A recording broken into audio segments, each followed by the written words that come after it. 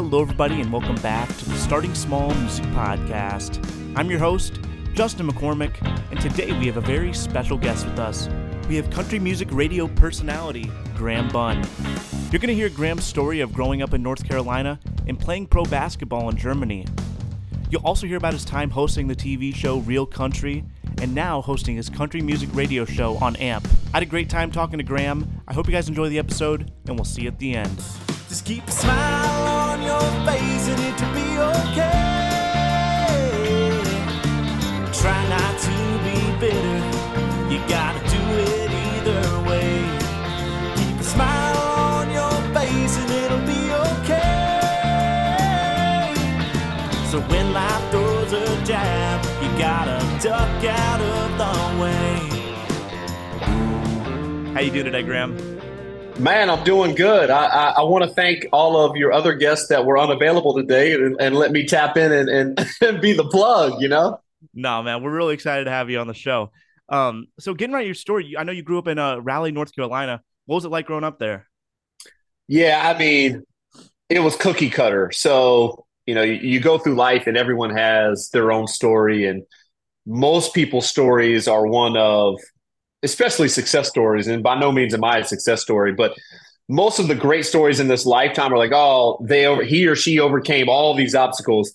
I don't have that upbringing. Like, I was raised in a wonderful family. My parents are best friends. They were sweethearts since like 18 or 19. My dad's a Marine. He's my hero. My mom, you know, at an early age, I realized she was doing things that women of the 70s and 80s weren't given the opportunities to do a lot of the things that my mom was able to accomplish. So like my parents were my heroes. They're still my heroes. I grew up in a wonderful neighborhood. My sister and I are close. Like, I don't know. I'm probably not going to be a success in life because God gave me all my blessings on the front end, you know?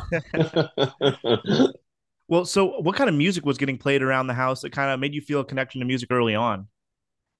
We weren't a huge music family. Now, my father, he builds cars, and my dad and I, we built my first vehicle when I was 16, I guess 15 or 16. We built a 1966 Mustang Fastback. That was my first car, which it sounds really cool, and it was.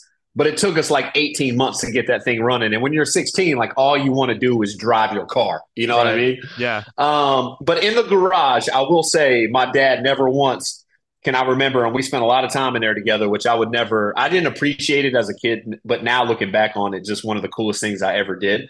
It was relentless with the Willie Nelson, Waylon, Patsy Cline, like all of the icons. My dad, you know, as a turning a wrench, there was always country music playing, which was really nice. For sure. And then what did you gravitate towards, like when you were in high school, kind of getting your own taste in music?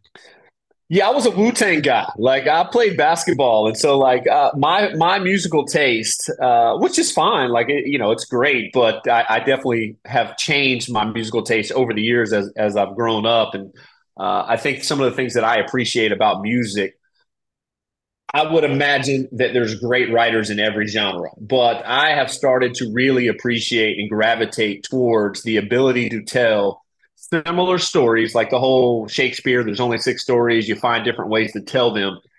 You know, songwriting, I think, is just a unique talent and ability to make people that you might not necessarily, and for the most part, would never meet, feel an attachment to you of like, oh man, I'm going through that too. Like, I get it. Like, I've been there. I'm there. Like, this person is speaking to me personally. And so, you know, I played basketball, and all of my teammates and most of that culture at that time was rap. And so I listened to a lot of rap trying to fit in.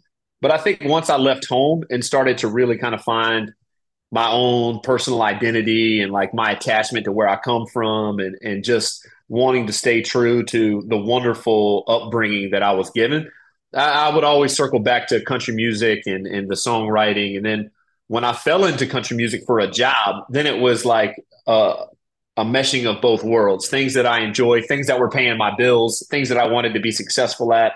And so I think that really kind of poured gasoline on kind of the spark that was the origination of my musical journey when I was a kid. For sure. Now, you talking about basketball, you got to go play pro ball in Germany. What was that experience like, just coming out of North Carolina, being over there playing?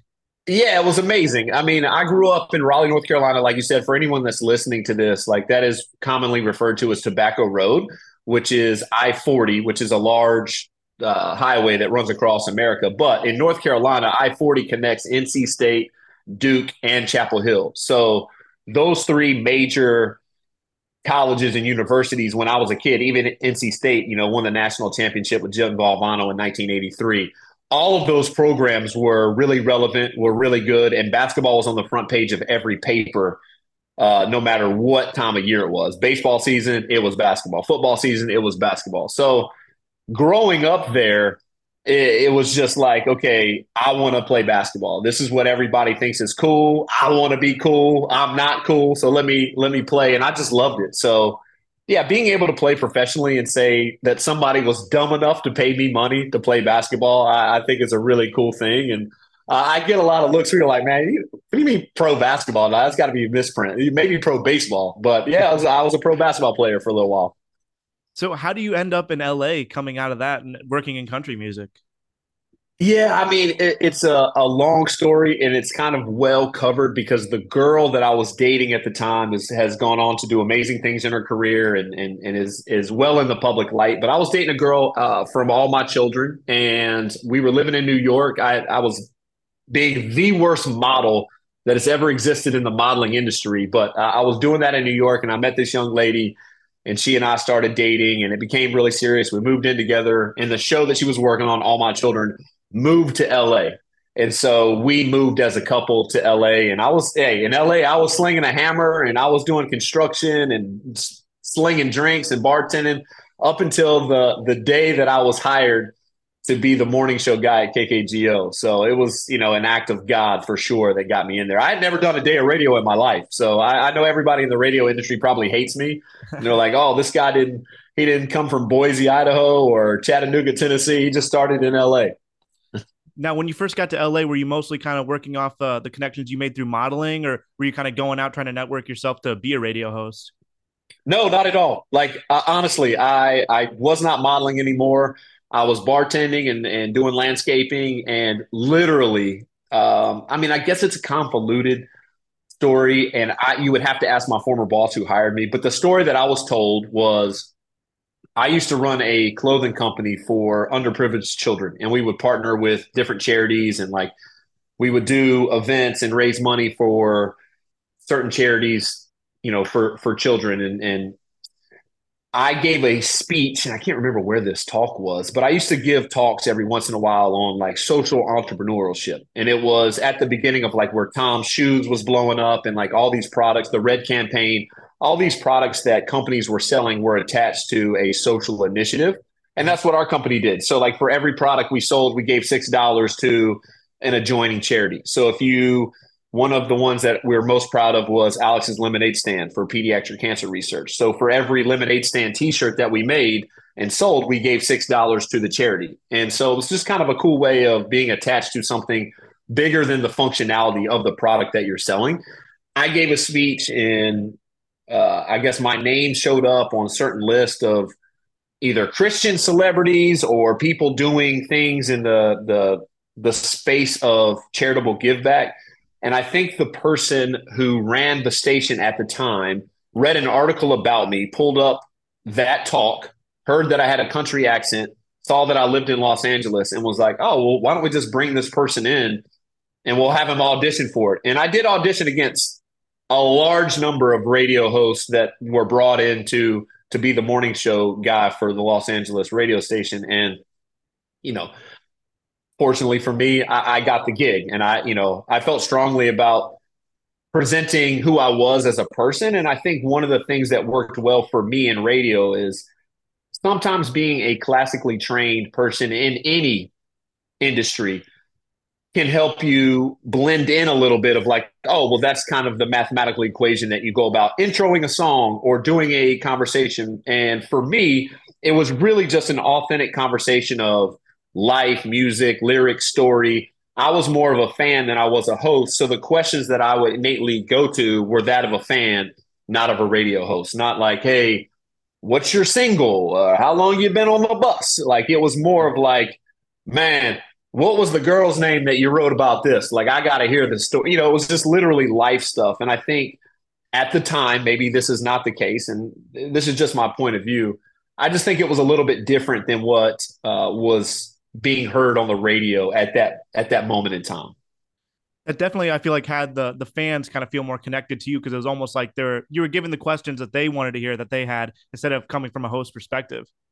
Yeah, I mean, honestly, I'll be the first person. And again, there was some pushback, and I did get some pretty snarky comments at like radio events where people would come up and they obviously didn't feel that I had paid my dues to have the job that I had. And I get that. I support any and everybody that goes the long road and is, putting in the hours. Look, I was a guy that my dream was to play college basketball. And if you didn't think I spent every waking second of my free time and sacrificing to accomplish those dreams, then you just don't know anything about college basketball.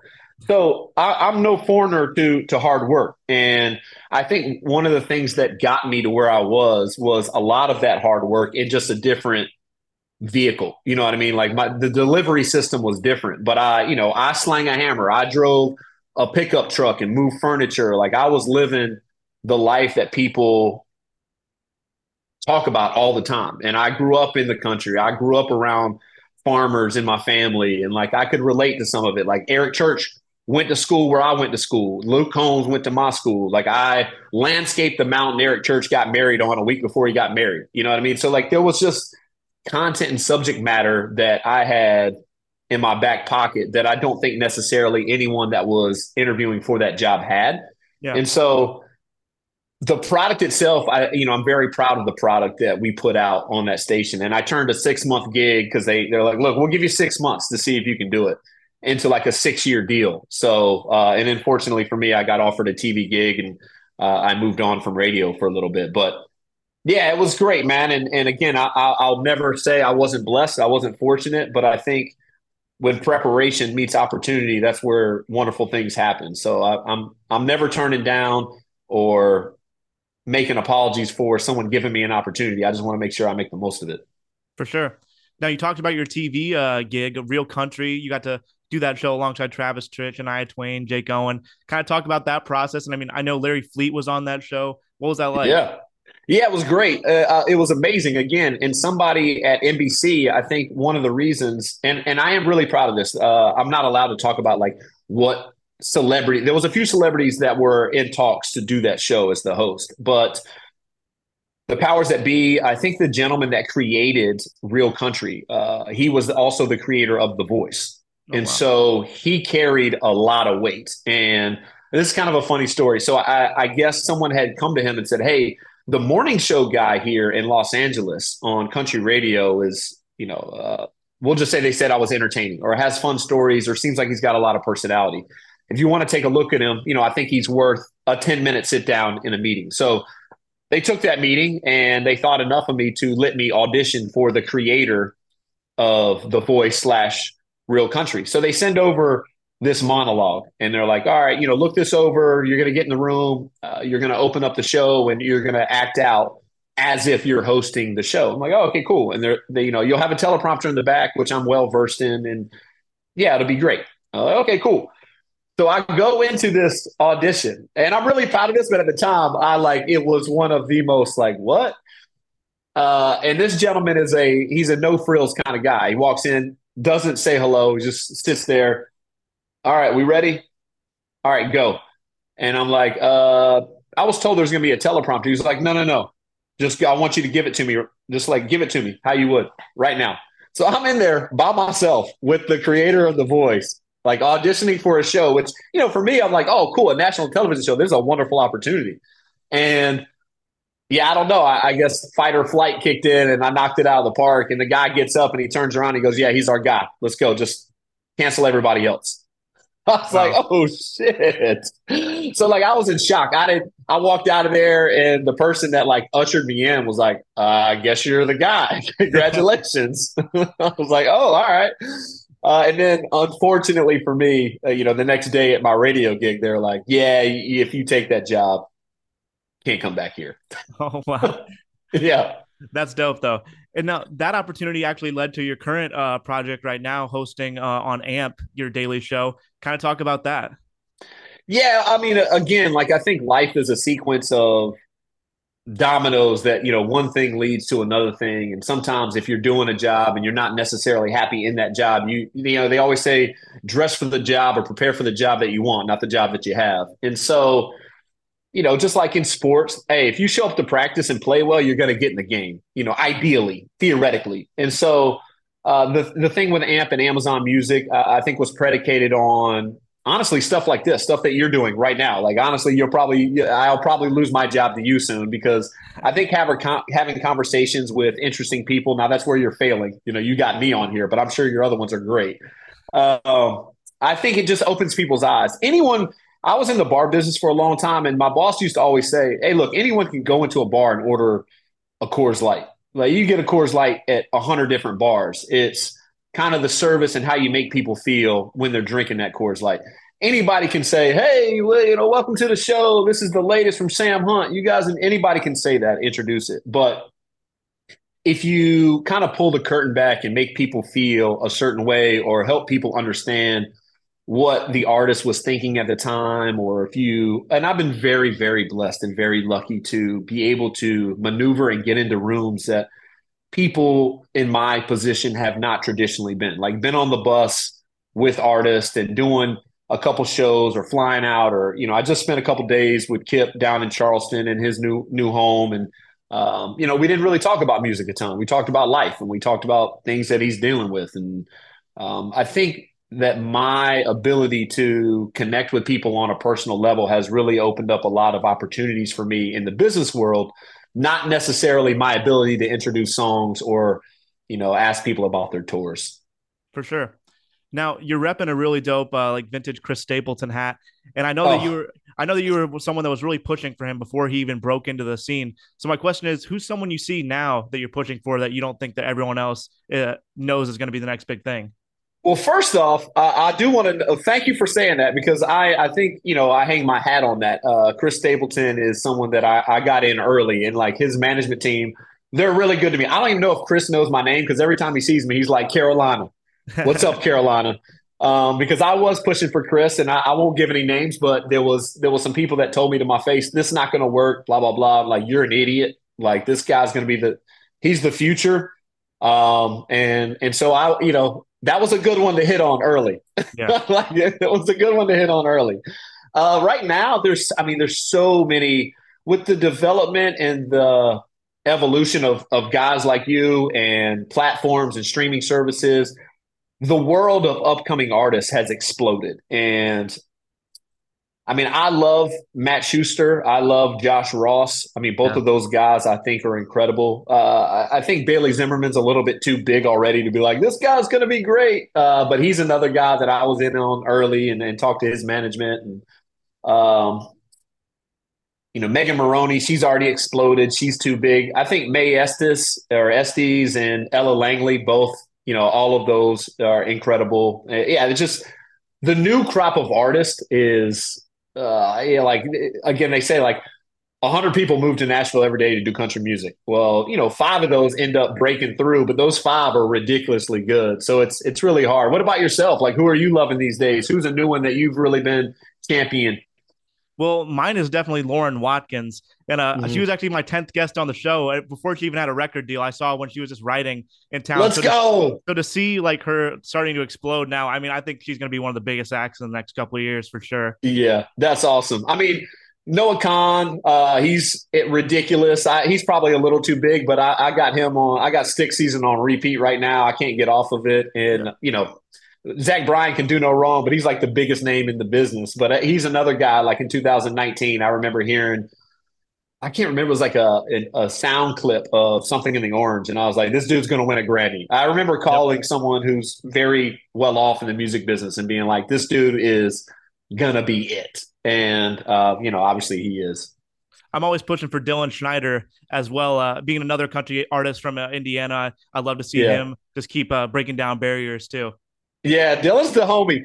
He's a little bit on my shit list. I don't know if he's listening to this, and if he does, he'll understand. He invited me to something not too long ago, and like I show up and it's like me and my former boss, and they're like, dude, like what? I don't want to be here. Oh man, but he's the best, dude. I love that guy, and obviously wish nothing but the best for him. So to close out my interviews, I like to ask, what's a piece of advice you would give not only to people that want to work in radio, but to the aspiring artists out there as well? Oh man, well, one, I'll apologize to any and everybody for thinking that I'm cool enough to give advice. But if I was pressed for it, and you seem like a great guy, and I do want to thank you for your time or thinking enough of me to do this, my advice would be there's no more authentic or real version of yourself than you are. So find a way to do what you want to do, but not sacrificing who you are as a person, because no one can replicate what you authentically bring to the table. I totally agree with like training and learning and putting in hours and becoming a part of whatever industry that you are. But I do think that the one thing no one else can do better than you is be you. So find a way to be you through and through of whatever you're going after. Well, guys, I hope you enjoyed this week's episode. Thank you so much for listening. And thank you again to Graham for coming on the show. Everyone go follow him on Instagram at Graham Bunn. Check out Starting Small Music on YouTube to see all the video content from our interviews. And also, follow Starting Small Music on Instagram at Starting Small Music, and let us know who you'd like to hear on the podcast next.